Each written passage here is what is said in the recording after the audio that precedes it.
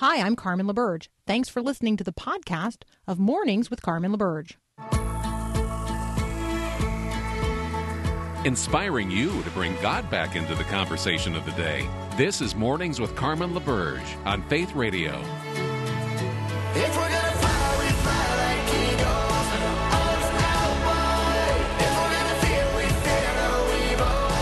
We will rise. By your power, we will go. By your spirit, we are bold. If we're gonna stand, we stand as giants. If we're gonna walk, we walk as lions. Well, good morning. On this Monday morning, calls to defund and even abolish the police continue, not only in places like Seattle and Portland and Minneapolis, but in places like Atlanta, Georgia.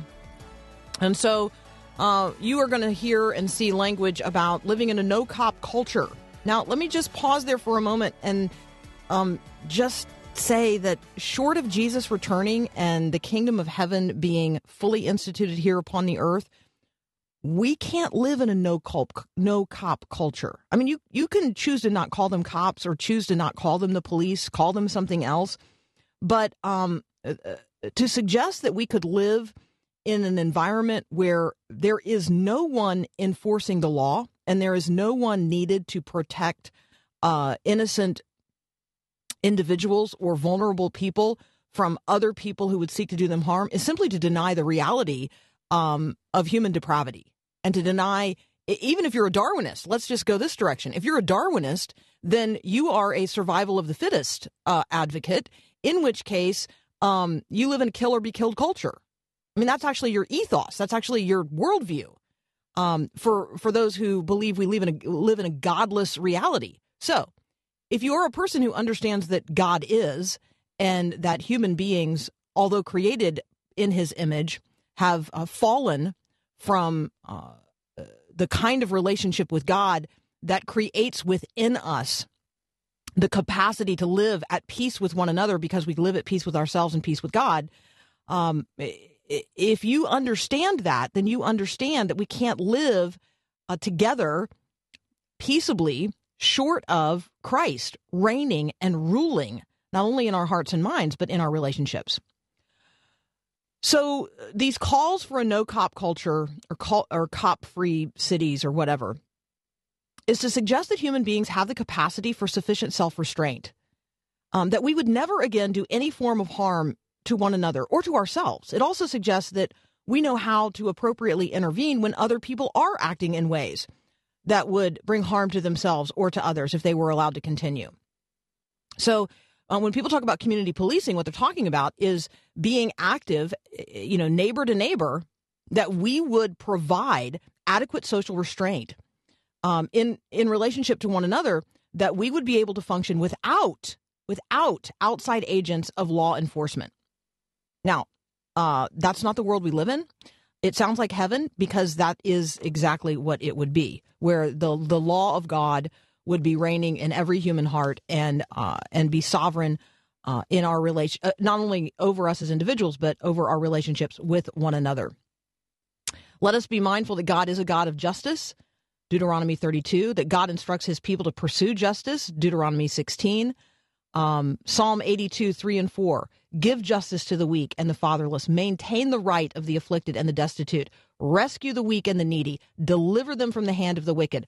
All of that is a reminder that there are those who are weak and fatherless and afflicted and destitute and weak and needy and who need deliverance from the hand of the wicked. And it's the responsibility of God's people.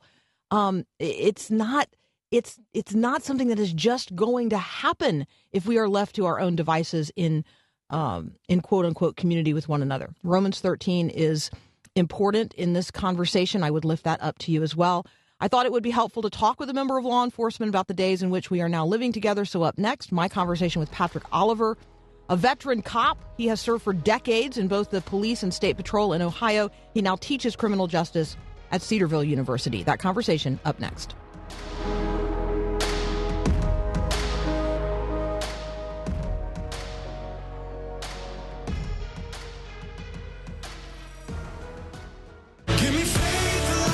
Daniel in the lion's den. Give me hope.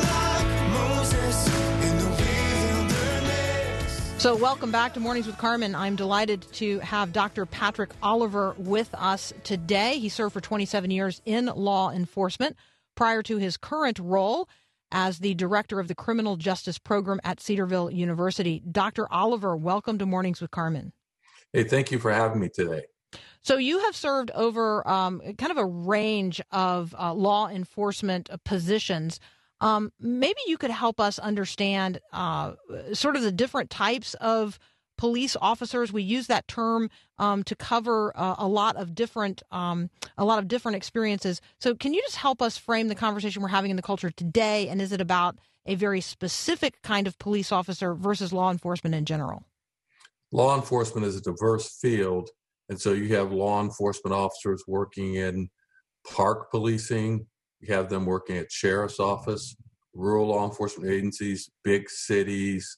You have transit police officers. But the focus today in our society is mainly on municipal law enforcement officers, those who work in a city, particularly the major jurisdictions. And so when we hear these calls to defund the police, we are, in most cases, talking about municipal police departments.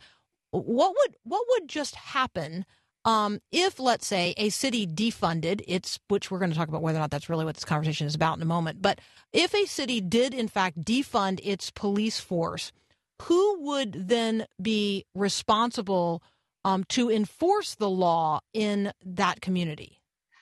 Well, let me say these things first. Policing is an important, valuable, and essential public service. At some level, law enforcement officers are needed. Defunding the police is about making major police reform, and this is a local government issue. The call to defund the police is a demand for a systemic change in how policing is done.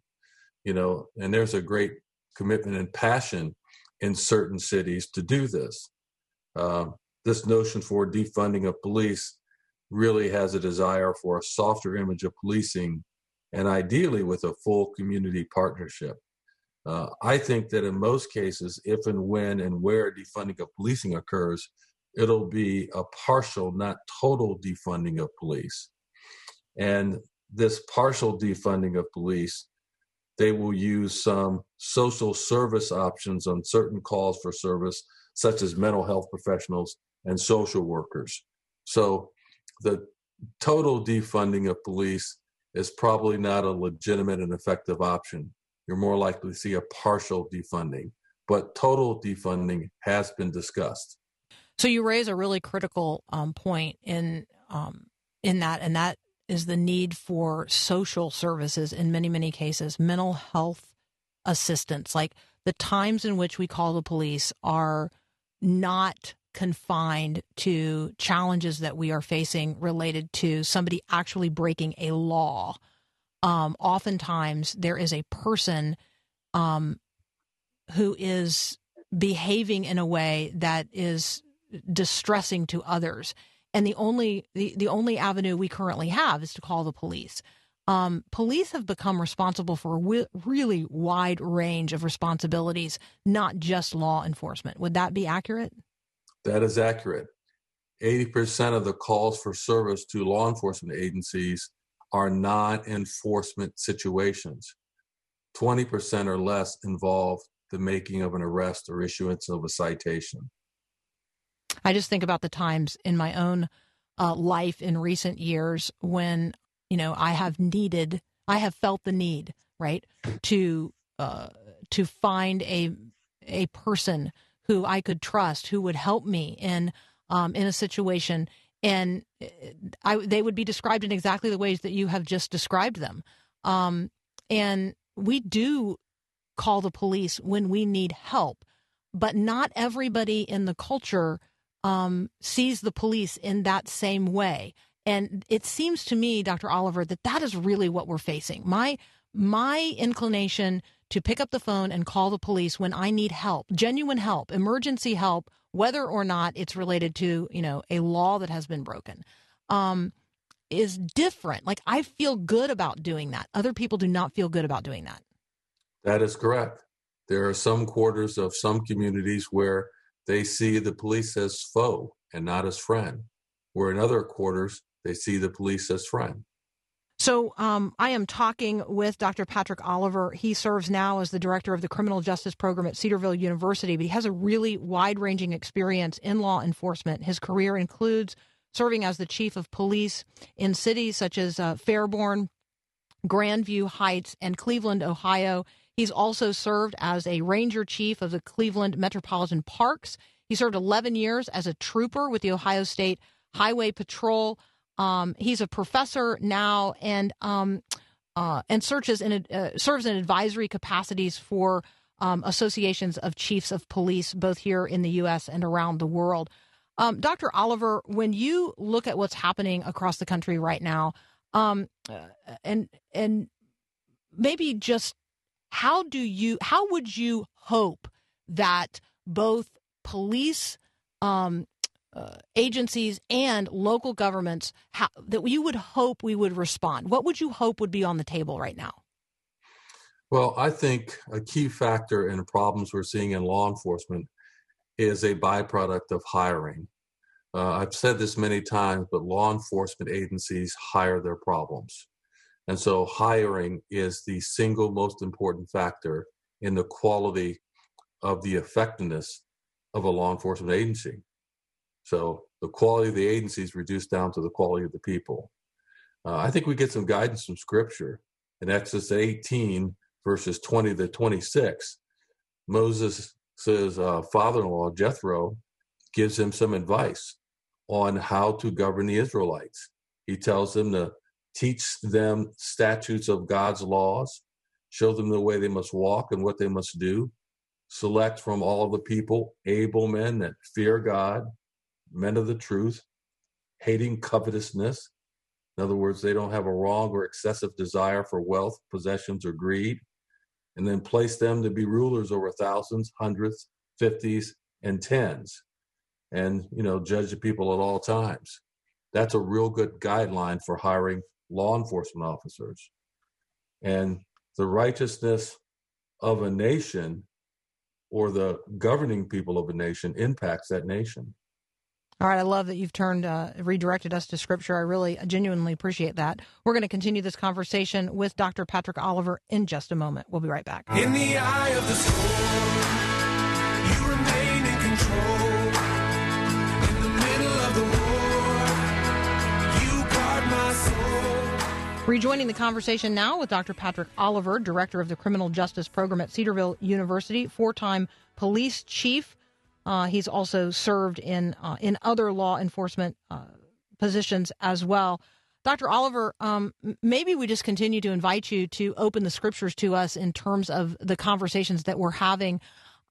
It's not as if we're ever going to, in this life, arrive at a place where we don't need someone to help us enforce the law, and that's because we have a biblical worldview and sort of know the reality of human lawlessness. So I'd just love for you just to frame the need for law enforcement from a biblical worldview, and then we can go from there.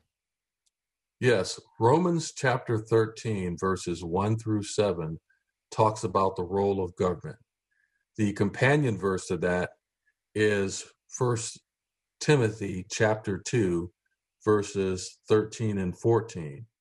The purpose of government is to reward good and punish evil.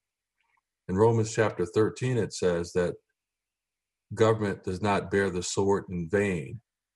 And so government is God ordained. God has ordained three institutions: the institution of marriage, the church, the body of Christ's followers, and then government. Government is God's minister of justice in this life. He will judge individuals in the next life. So we are required to have government because man is inherently sinful. We know that from Jeremiah 17:9. The heart of man is deceitfully wicked and beyond cure. Who can know it? The heart of the human problem is the problem of the human heart. Every man and woman has a sin problem. And the answer to their sin problem is the need for Jesus Christ as Lord and Savior. Jesus is the answer. Without that, individuals lose their way. Individuals and organizations lose their way. Governments lose their way. So Proverbs 14:34 says, righteousness exalts a nation, but sin is a reproach to any people. Dr. Oliver, I'm taking notes. I know our listeners are taking notes right now. I know there are people thinking to themselves right now, why is he not leading this conversation nationally? Like, that would be really, really helpful for these conversations to be framed in this way on a national level. It does feel like in many ways we've lost our way, and we've lost our way in local communities, and then we certainly see sort of expressions of that on the national scene. Seattle, let's talk about it in a big picture conversation as opposed to the specifics. But in Seattle, we have a city where the government officials have abandoned a particular neighborhood to rioting protesters who now control entry and egress to this so-called autonomous zone where vigilante armed guards are standing at roadblocks. People are being required to pay these other individuals in order to be able to go in and out and operate their businesses and go in and out of their homes. And the mayor of Seattle and the governor of the state of Washington seem to now be very much at odds with the chief of police. The chief of police is greatly distressed at the fact that calls to the police from this sector are now going unanswered because she's not allowed to send her officers in. That's not how it's supposed to work in the United States of America. You have framed that correctly. Once again, there's a call for government. You need government because man is inherently sinful. Therefore, people need to be held accountable for their actions. And there need to be righteous people in government who respond to crime. You know, people need to be punished for what they do. I teach in a field called criminal justice. It's called that because criminals should be brought to justice and get their just deserts. The punishment should be fitting of the crime. So law enforcement is needed there. When we talk about what the definition of criminal and what is criminal, in certainly different times, different places, even around the world today, some things are against the law in some places that are not unlawful in other places. When you think about the way we as a country have thought about what is criminal and what is criminal now, how do we arrive at our collective understanding of those of what is lawful and what's unlawful? Today, we've gotten away from our biblical foundation as a country. The United States of America was founded and based on Judeo-Christian principles. So all law, criminal law and civil law, is based on the law given to Moses. At one time in this country, they used to teach that in law school. And so as you get away from God's law, then things become dysfunctional. And that's the problem. We've gotten away from God's law. If you lose God, then you lose man. And we have lost God in our society. That's a sobering assessment of where we find ourselves today as a nation. Dr. Patrick Oliver, I want to give you the last word in this conversation. Anything you want to say to our listeners today, maybe as a word of encouragement as they engage in their local communities in conversations related to policing and related to the support of the police in their own communities? Well, I'll start with a verse, Proverbs 29:2. When the righteous rule, the people rejoice. When the wicked rule, the people groan. There's a lot of groaning going on right now. Christians need to be involved with government. Government is ordained by God and is really for righteous, godly people. Christians need to vote. Christians need to pray for our leaders. Christians need to seek godly men and women to serve in government. Christians need to study their Bible And Christians need to evangelize everyone. Because once again, the heart of the human problem is the problem of the human heart. Everyone needs to know Jesus Christ as Lord and Savior. That's the answer to the troubles we face.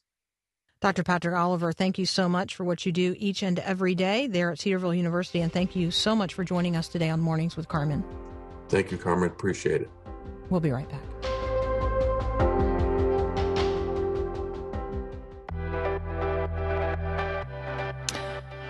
All right, friends, next up, I've got Adam Carrington. He and I are going to talk about what's going on a little further in Seattle, which apparently is no longer Chaz, but now CHOP. We're going to talk about that. It looks like more of an occupied protest or occupied movement strategy.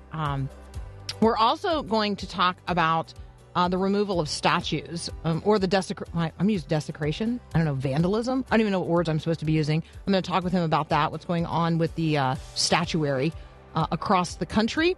And if we've got time, we're going to get into the whole flap at the New York Times over an op-ed by Senator Cotton. That's up next here on Mornings with Carmen. Your teen's life may be filled with activities, but is he missing out on valuable time with mom and dad? Hi, I'm Mark Gregston with Parenting Today's Teens. We push our teens to work hard at piano lessons, soccer practice, church events, and whatever else we cram into their 24-hour day. But rarely do we create time to simply sit down and have a real conversation. This week, try making a pie chart of your time with your teen. Is most of your time spent shuttling them from activity to activity or speed chatting at the dinner table? The fact is, kids these days are overcommitted and under-nurtured. So if your teen feels constantly tired and worn out, it's time to intervene. Slow down, back off, and make your home a healthy place for restoring the soul. Looking for more parenting wisdom? Go online to parentingtodaysteens.org or search for Parenting Today's Teens in your favorite app store.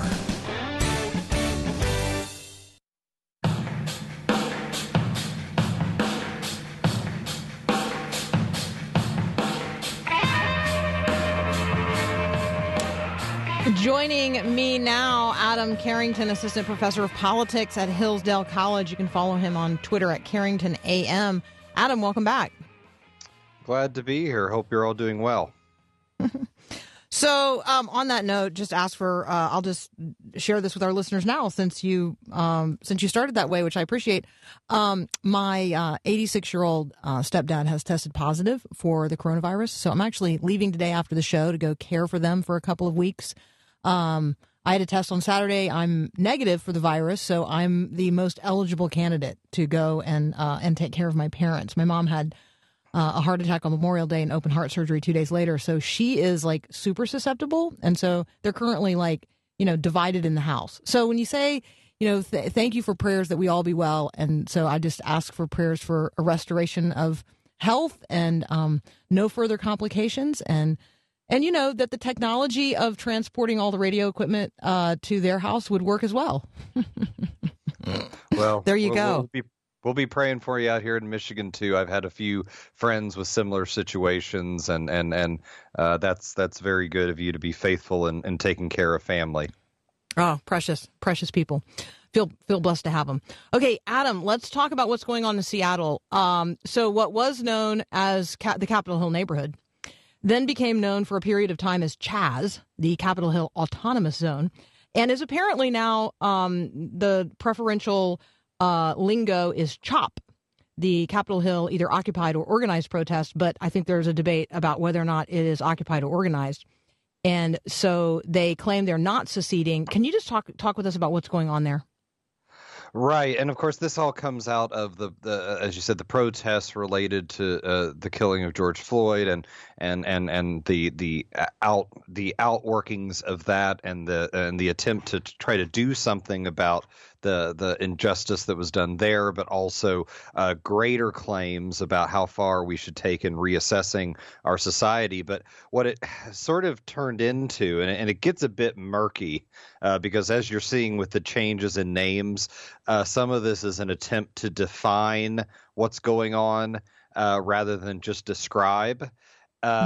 But what seems to have happened, and especially that first definition Chaz was really arguing, is that to some degree, at least temporarily, they were trying to set up their own independent political society. But I would say, a little bit closer to what political theorists talk about as the state of nature, meaning a kind of society without any clear organized government, without any clear organized structure. Now, of course, they were trying to place that, rebuild and put that in.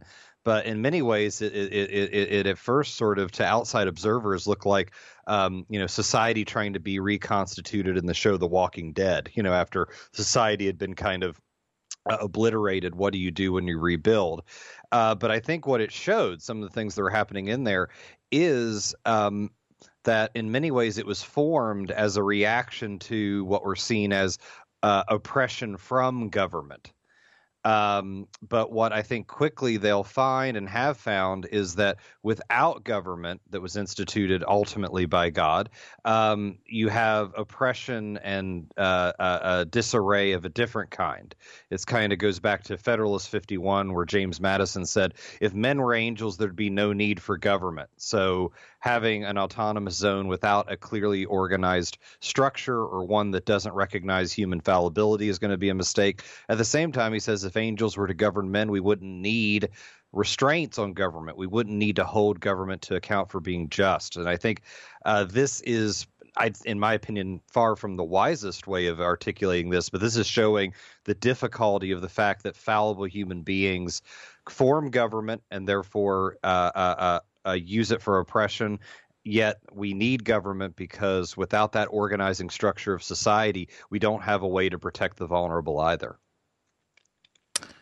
Okay, I think we should. You should write like a modern day Federalist 51, and somewhere in there weave in the fallen angel part of the conversation. Yeah, no, I mean, even the angels can't govern themselves, right? I mean, the self-governance only works for people that are godly. Because the idea, we often mistake self-government for we get to vote for people that do what we want. In other words, that our will becomes law. And if you really look at the people who have been thoughtful about this, and if you look at, I think, the Bible, the idea is that kind of self-government only can be the result, not the cause. And the cause has to be a kind of virtuous self-government, being able to restrain and pursue what is good, what is true, what is just, what Philippians says in chapter 4, what is excellent. Those are the things that should be thought on and pursued. And if you can't have that kind of self-control of yourself, then you really have no business or no ability to govern in the way people often construe self-government as. Self-government starts not even in the home, it starts in the heart. Amen. That's exactly right. And so I think this is going to be an ongoing conversation. I have no idea how they're going to restore order in that part of the city of Seattle, particularly for those people who own property there and live and work in that 6-block square area who are now being prevented from doing such. Let's pivot and have a conversation about statues. So this is also related to the reaction, response, uprising. It's more than a protest at this point. It's more than just a wave or a wake. It's like the front edge of a tsunami, maybe. In the wake of the George Floyd murder. So talk with us about Confederate statues. Talk with us about the real issues behind what's going on here. Right, and so and this wave came after Charlottesville as well, but this wave seems closer, as you said, to a tsunami. That about whether we should have on public display, especially on public property, statues commemorating Confederate soldiers, Confederate generals, the Confederate cause from the Civil War, and I think that on one hand, I'll give a criticism of that movement, where I think that some of the reasons given in some ways throw out the baby with the bathwater, that they try to basically discredit all of American history, all of America. They try to undermine, I think, the hard fought progress and good toward racial and ethnic justice, toward just justice and equality in general, that is abnormal in human history, but we have striven, I think, so hard to get in the United States, or to move toward, that we sometimes take for granted how hard it is. On the other hand, I think what's underneath this, that's I think a bit more of a saying that they've got a point, is really this is in some ways asking, what are we commemorating with these statues? And I think the question you have to ask there is, again, really, what was the Civil War about? Which I know is a very contentious topic. I was in a Civil War reenactment group. I remember having these arguments. But ultimately, I do think, if you look at it, that while there were many noble men that fought for the Confederacy, many good Christian men, that not all were fighting for the same exact causes. I think the idea of secession and slavery ultimately were the driving force for so many and so much of it, that we really have to ask, is there a way to honor certain aspects of that time and era, but do we need to actually have statues that commemorate basically a system, idea, and other things that we've rejected important aspects of? And I think it's weird to have statues also to a group of people that basically tried to leave the United States of America. So I think that there's some legitimacy to these criticisms, even though I think often when the people making them are not making them in the right spirit or the right way. This is a conversation that we're going to have over and over and over again. For those of you who are tempted to become enraged that we're even talking about this, let me encourage you to actually go and read some of the declarations by the Southern states when they declared themselves as seceding from the Union. And particularly if you want one that's really illuminating on this topic and issue, read the one from the state of Mississippi in 1961 or 1861. So I do think that we need to read, if we're going to be originalists and we're going to talk about original documents, we need to actually talk about not our visions and versions of history, but what the people at the time were actually saying about themselves and why they were seeking to secede from the Union. And for at least the state of Mississippi, it was all about slavery. It's 100%. They make it absolutely abundantly clear. I can say that if you look at Texas, if you look at Georgia, if you look at South Carolina, I've taught those documents. They all do as well. And by the way, that doesn't mean that the North was pure and sinful and sinless and good.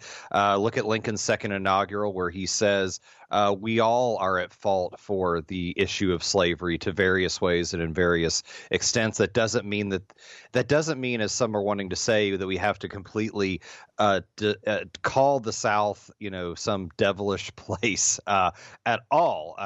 There's so many virtues to the people I know from the South. But again, yeah. And I think another thing to take into account is, when did these statues come into being?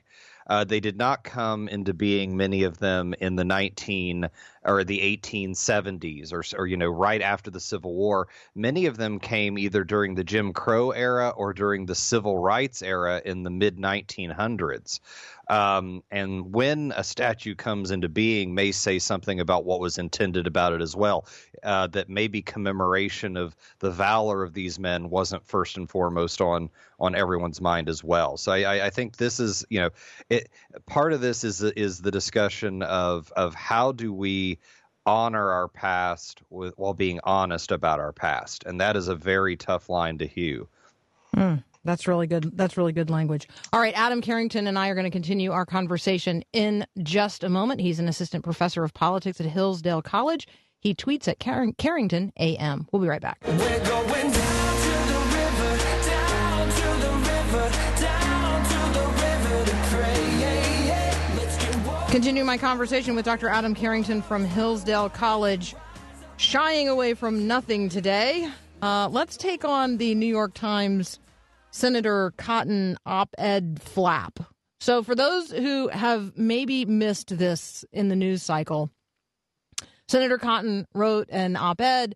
It was platformed by the New York Times and then deplatformed, and then an editor resigned. What is going on?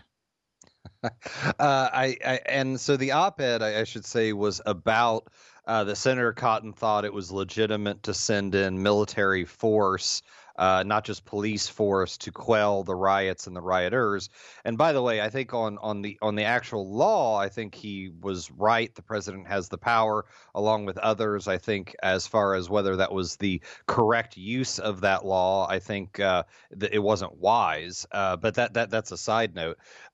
What this really gets down to is a discussion about whether our newspapers and other forums for discussion can remain that. Can they remain forums for free and open discussion among people making reasonable, even if very different arguments? And there was a segment of the New York Times op-ed pages that does believe that generally. They admit that they're a pretty left-leaning paper at this point, but they're willing to publish contrary views and then allow the debate to continue. Whereas another strand of the New York Times, which is in some ways mirrors competing strands of the political left, say no, we need to be about truth and justice. And we should not give, and instead of getting there by discussion, we know what it is, and we need to not facilitate discussion, even contrary opinions that may push in a different direction. And really, it's become a huge mess for the New York Times, deservedly so, and really harmed their reputation, and other things have as well, where they have tried to be kind of the America's paper of record, and a place that really can uphold those values of free and open discussion. And I think it's part of a larger discussion within America, within the political left and even the political right, of to what degree, if we think we're right, must we force that on others, and to what degree can we allow platforms for differing discussions and views to go on. So it's been a huge flap for them with a lot of fallout. And where would you come down on this? I am. Let me just say this. I am of the opinion that more conversation with every viewpoint is better. I am definitely a open marketplace of ideas kind of person, and the best idea wins. Yeah, I agree on that. This should have been published. A lot of the one thing that hurt the New York Times is they tried to make up excuses that really didn't hold water, that it wasn't rigorously fact-checked enough. That turned out to be not true, and other things. That I am fully on the side of within, except for maybe the most extreme bounds, platforms like the New York Times should be very open to reasonably articulated different views, even if those views are very far from others. And it goes back to, I think, how human beings operate. I think there's a connection here to the protests. A lot of the protesters, the argument, I think, is that they have not felt heard, that they have not felt like they've had enough of a platform, at least among certain segments of the country, to have their voices be listened to, and to try to convince, even if they don't convince. Whereas, and I think what happens is when you don't feel heard, you often react in violent or other ways. And I don't think that should hold, should force people to listen if they don't want to. At the same time, I think it should encourage them to. That when we can't speak, we often resort to other ways of making ourselves heard. So let's facilitate as much as we can hearing each other, not because we then have to accept what the other says, not because we then have to force ourselves on the other person, but because that's the peaceful, human, and humane way of trying to live together, is to speak rather than force. So if you haven't started watching the Emmanuel Acho Uncomfortable Conversations with a Black Man, I really I'm encouraging everyone who's white to do so. And in the latest one, he's in a conversation with Matthew McConaughey, who's sort of like, you know, the representative white person with whom he is talking. And Matthew McConaughey responds on several occasions to what Emmanuel Acho says. He simply responds with one word, and the word is heard. Because I think there are times we don't, you know, it's not about making an argument in response. It's not about coming up with a counterpoint or counter opinion. Sometimes it is just about being sure that other person knows they're heard. Yep. I think that's got. very good. Yep. All right, you and I probably have to leave it there. So, Adam, thank you so much. Next time, I'm expecting you to bring us an update on what's happening at the Supreme Court, so you pay attention to that so we don't all necessarily have to. And then if we have any more religious liberty issues related to states across the country and COVID-19, maybe we could catch up on that next time as well. Yep. Thanks for having these kind of conversations. Yep. You're the best, man. Thanks a lot. We'll be right back.